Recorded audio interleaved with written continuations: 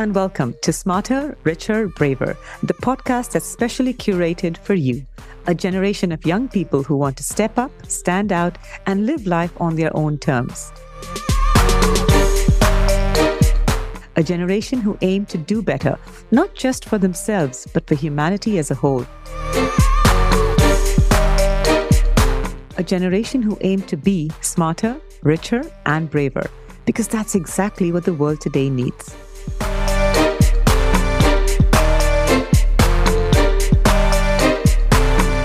I'm your host, Marilyn Pinto, author and founder at KFI Global, and I'd like to warmly welcome all you Gen Zers. A special shout out to all our KFI Global students listening in. Please know that this podcast was made with you in mind, and I promise it's going to be worth your attention.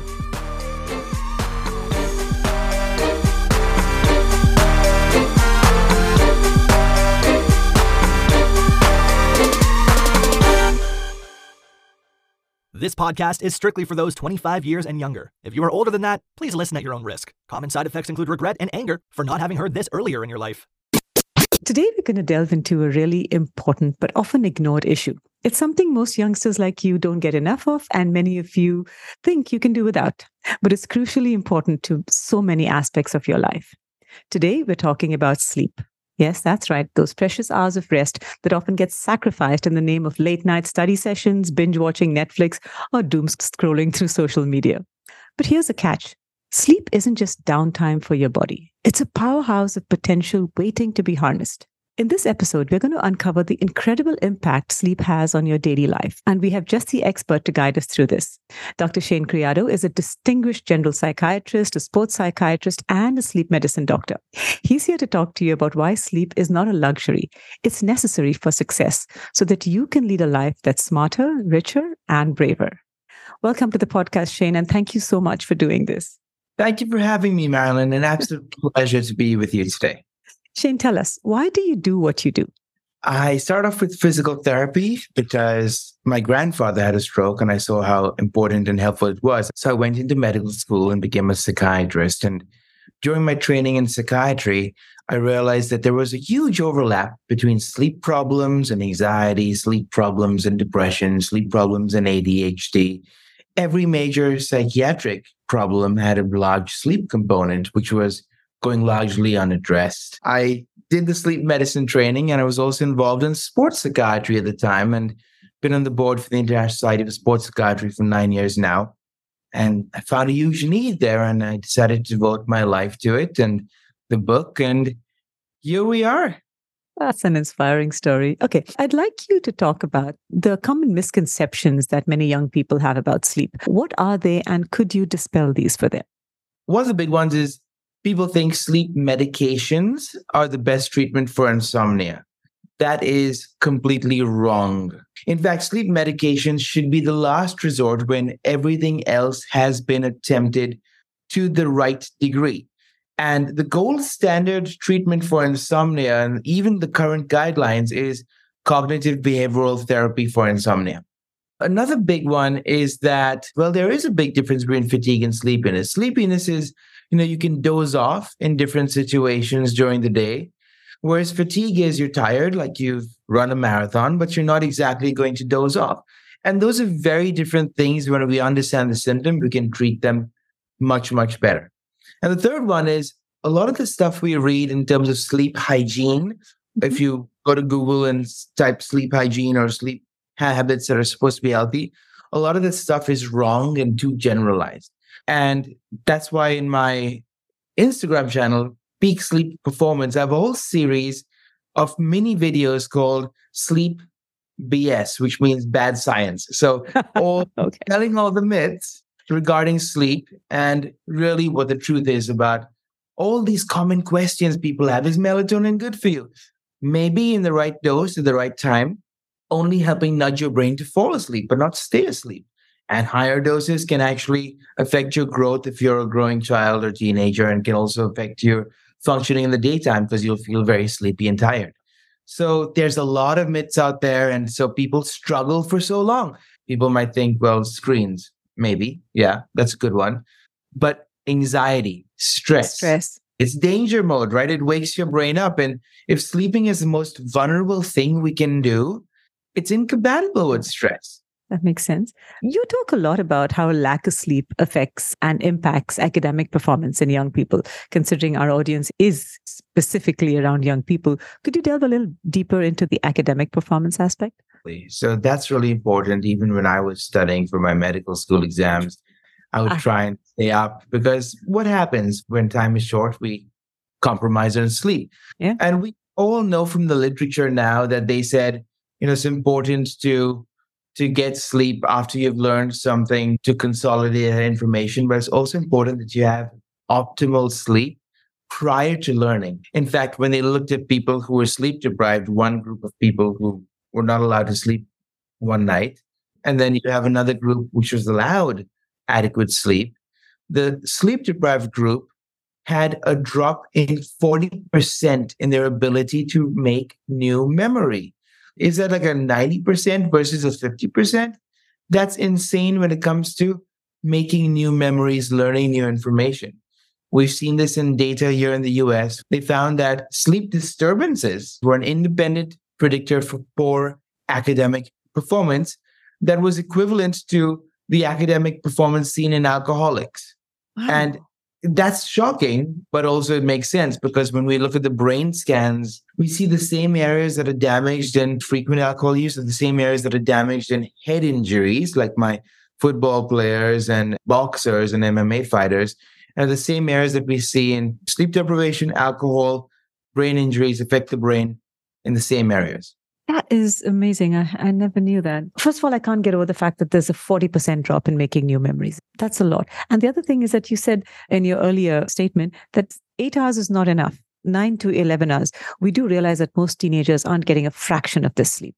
Yes. And it shows in the mental health explosion that's taken place all across the world. A lot of kids are misdiagnosed with ADHD when in fact they have sleep deprivation or sleep apnea.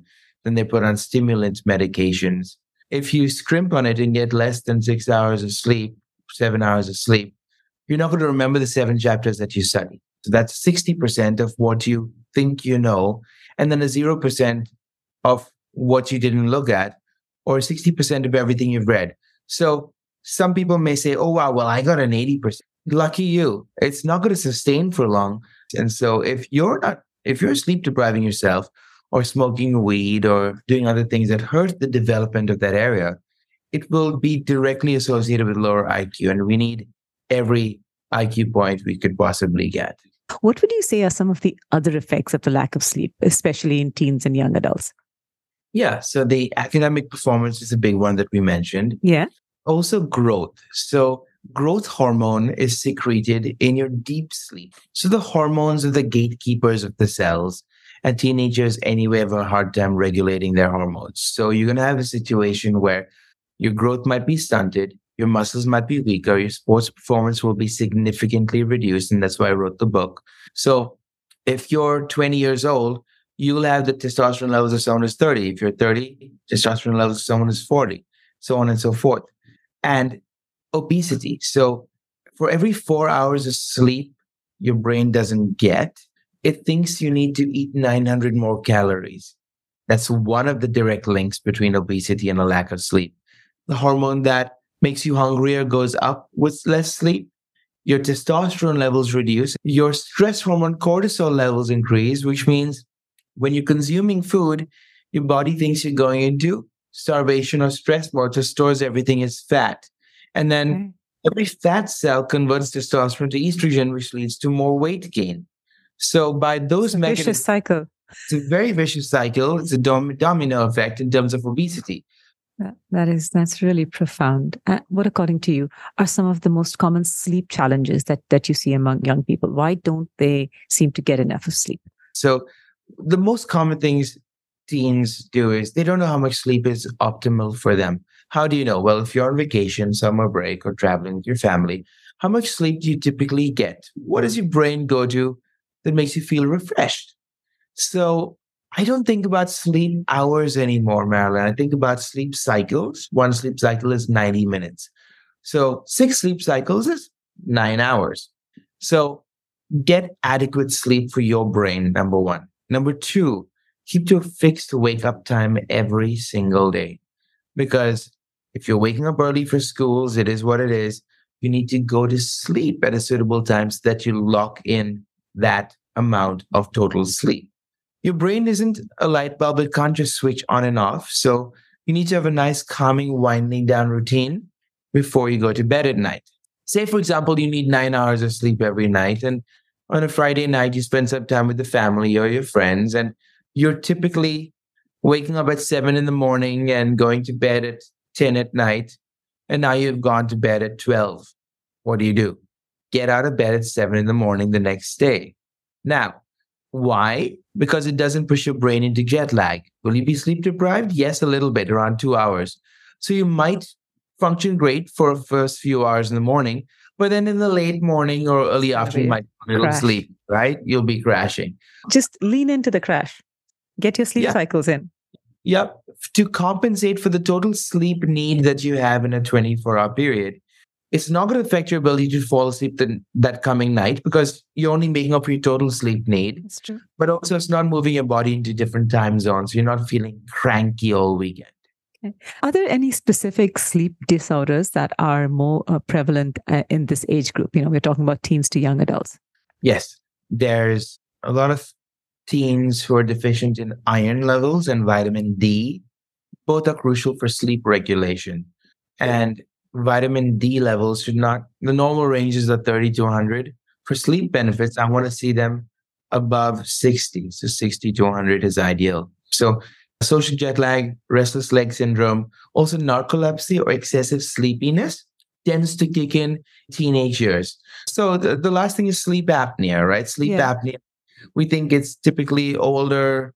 Yeah, but a lot of kids have sleep apnea because they might have enlarged tonsils or enlarged adenoids because of chronic allergies.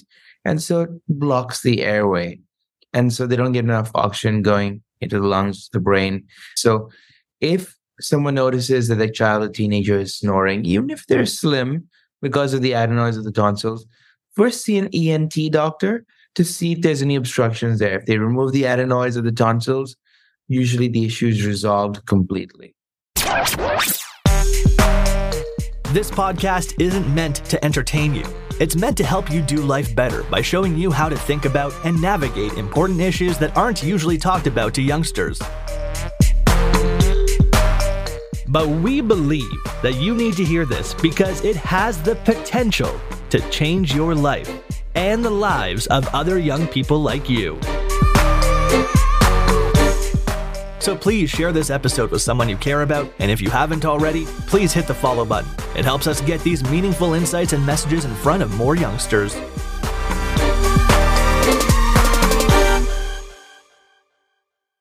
Napping is a common practice among students. Could you explain the optimal nap duration for enhancing alertness and how it can fit into a young person's daily routine?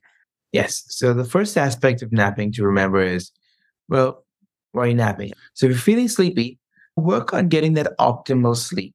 If you're still feeling sleepy during the day, it might be a sign of something else like sleep apnea or narcolepsy. See a doctor. If you feel that, you don't have a major sleep issue, you're waking up refreshed, you're getting enough sleep, but during the afternoon, you just feel like crashing, you feel super tired. A couple of things to do. One is, focus on slow carbs and high protein meals so that you have more sustained energy throughout the day. And the other is a strategic nap. The ideal nap is 20 to 30 minutes. That amount of sleep will allow you to wake up out of a lighter stage of sleep rather than a deeper stage of sleep, making you feel more tired. And that amount of sleep has been shown in a NASA study as well to boost alertness in their pilots, 26-minute naps, boosting their alertness by 54% and their productivity by 34%. That makes sense. Okay. In your book, Peak Sleep Performance, you talk about the importance of sleep in improving an athlete's performance. Could you explain this further? How does sleep impact factors like stress reduction and human growth hormone release, specifically for athletes? Yeah. So growth hormone is released in deep sleep in the first half of the night. And that's why you need enough deep sleep and need to go to sleep on time. Testosterone levels peak circadian rhythm wise around 8 a.m. So If you've had sufficient sleep during the night, you wake up, you're ready to go, and your testosterone levels peak and you're golden. Now, those are just hormone implications when it comes to athletes, right? We need testosterone, we need growth hormone, they're anabolic, they boost muscle growth and functioning. But what else can it do? So there's two ways of going about it. We can think about the damage that poor sleep does to your sports performance, and we can think about optimal sleep and how it helps your sports performance. So when it comes to optimal performance, we think about your total sleep need, timing, strategic napping, and we found that it improves every aspect of sports performance from peak power output to endurance to reaction times. Jump velocity improves, subjective performance improves, endurance improves. Think about marathoners, think about basketball players. Alertness is crucial and cognitive functioning for memory retention. If you're playing a team sport like football, you want to know what the opposing team is going to do. It's like a game of chess. Tennis, especially, as well. We find that there's quicker return to play after injury as well with optimal sleep because inflammation reduces. Your muscles are building in your deep sleep, so are your bones, and inflammation is reducing, which means better tolerance to pain, which means quicker recovery from injuries as well. All right. Can you talk a little bit about the link between sleep deprivation and the increased risk of injuries among athletes? Yes. So, why do people have more injuries or more injury risk when they're sleep deprived? Well, they have faulty ways of going about stuff when it comes to jumping and movements, so they can increase their risk of injury. Number two, if your reaction times are reduced, you can't see someone coming at you out of the corner of your eye and you can be hit, knocked down, your brain can be injured there. Also, if you're sleep deprived, we know that in sleep, your bones are building their strength and remodeling themselves. Muscle tissue is being repaired and added to the body. Cell repair at the cellular level. Immune function is improving. Your growth hormone, which builds muscle and testosterone, also improve. And your brain clearance mechanisms are kicking in. So your body is recovering and recuperating while you're asleep. So if you get less sleep, your body isn't going to recover fully. Wow. Okay. Nowadays, sleep tracking, using wearable devices are quite popular among young adults. What are the limitations of these devices and how can these individuals make the most out of the data they collect from these trackers? When I was writing my book, Peak Sleep Performance, I devoted a whole chapter in the initial draft to wearables, and I'm not a big fan of them. But there's a good reason why these devices are not FDA cleared because they're consumer grade devices. They're extremely imperfect. And so I sent the draft of my book to a few very prominent names in the sleep world. And they all said, oh, you shouldn't say this about sleep trackers. They're useful. I said the data isn't there. I'm not a fan of sleep trackers. I'm old fashioned because I want every person I work with, every person who listens to me or podcast or reads a book, to be attuned with your own body. Don't follow the tracker. Know your body, understand your rhythms, and adjust accordingly. This isn't hard to do. So if you do have a tracker and you like the tracker, great. It's okay as a rough measure of total sleep and total wakefulness. But if you're trying to see, deep dream, light sleep, waste of your time and energy, don't do it. So you're saying, use it if you have to, just to make yourself feel better, but don't depend on it. Learn to trust your own instincts with regard to how you're feeling whether you've got enough sleep or not. Am I right? Yes. What, in your experience, are some signs that a teenager or a young adult may need professional help with their sleep issues, and what are the available treatment options? So, waking up tired or sleepy, feeling sleepy during the day, feeling you need way more sleep than the average person, so more than 10, 11, 12 hours, it might be narcolepsy. Snoring or someone tells you stop breathing at night, sleepwalking, sleep talking, and also underlying issues. So, if you have nightmare disorder or a traumatic experience around nighttime, so you're afraid.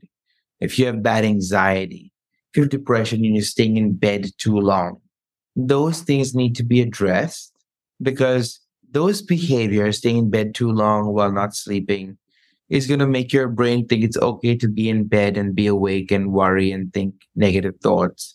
It's going to trick your brain to thinking it's okay to do that in bed. And anxiety will sabotage your ability to fall asleep.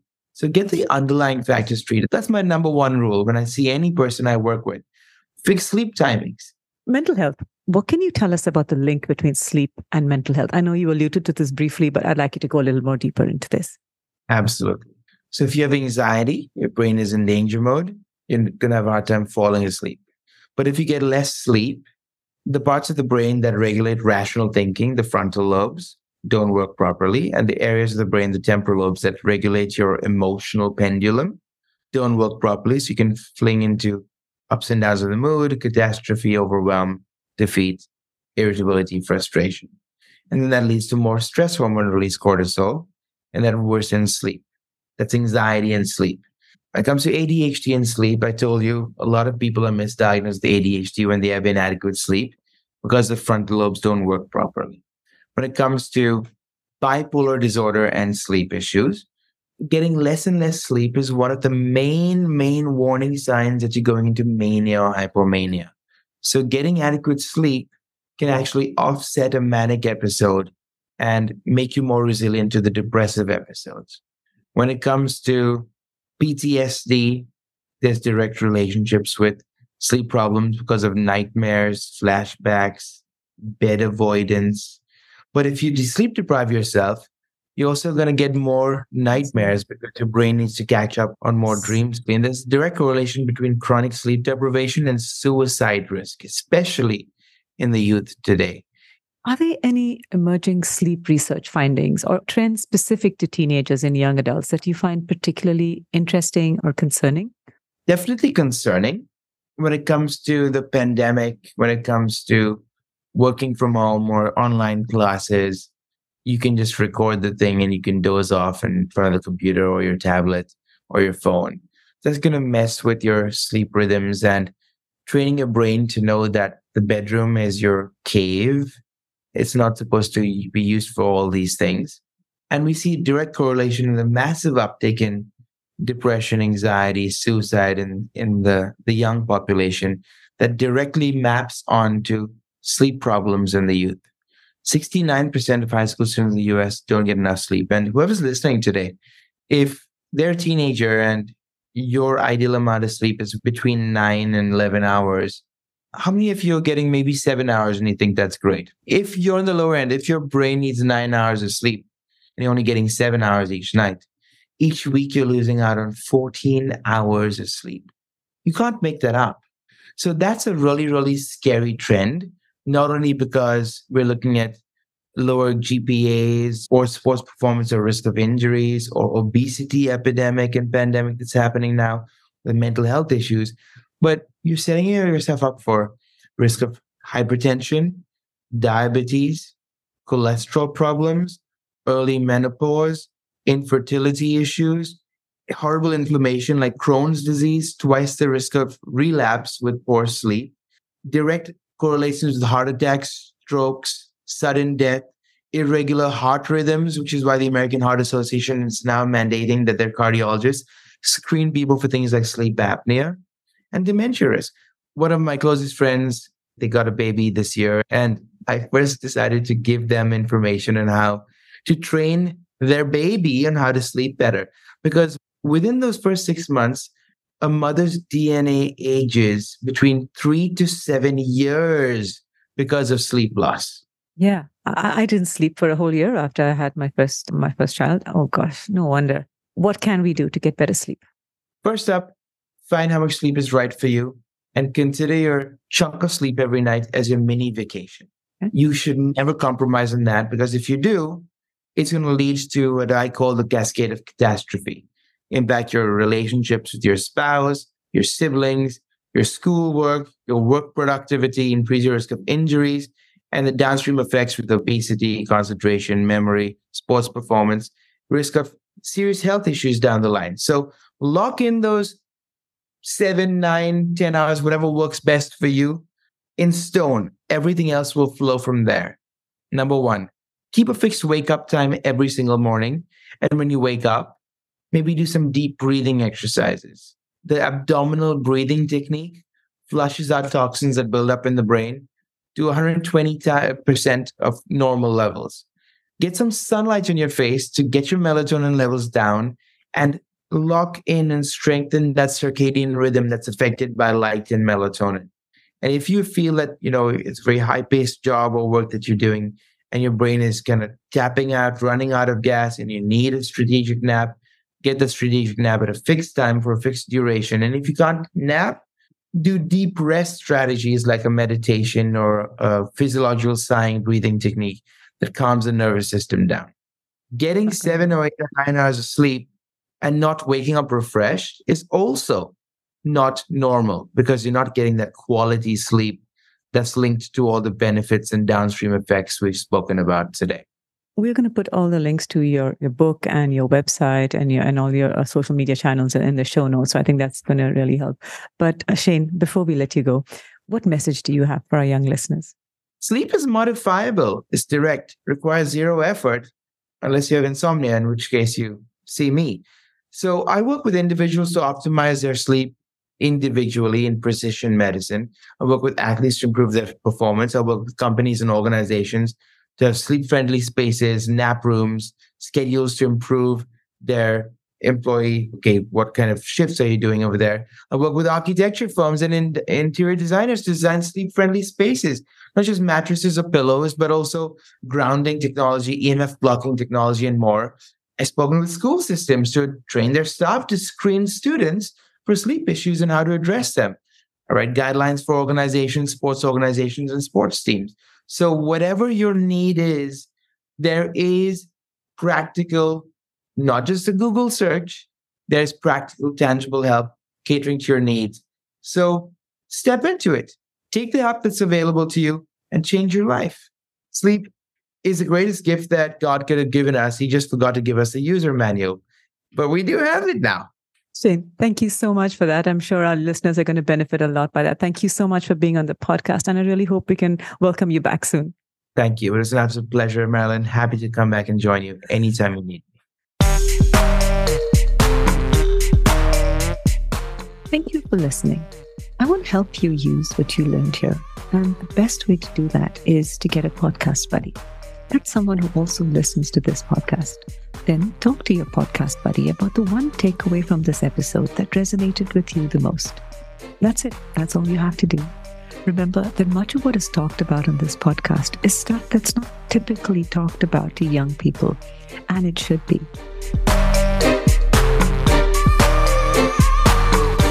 It's stuff that you need to know so that you can lead a life that's, you guessed it, smarter, richer, and braver. This is your host, Marilyn Pinto, signing off. Until next time.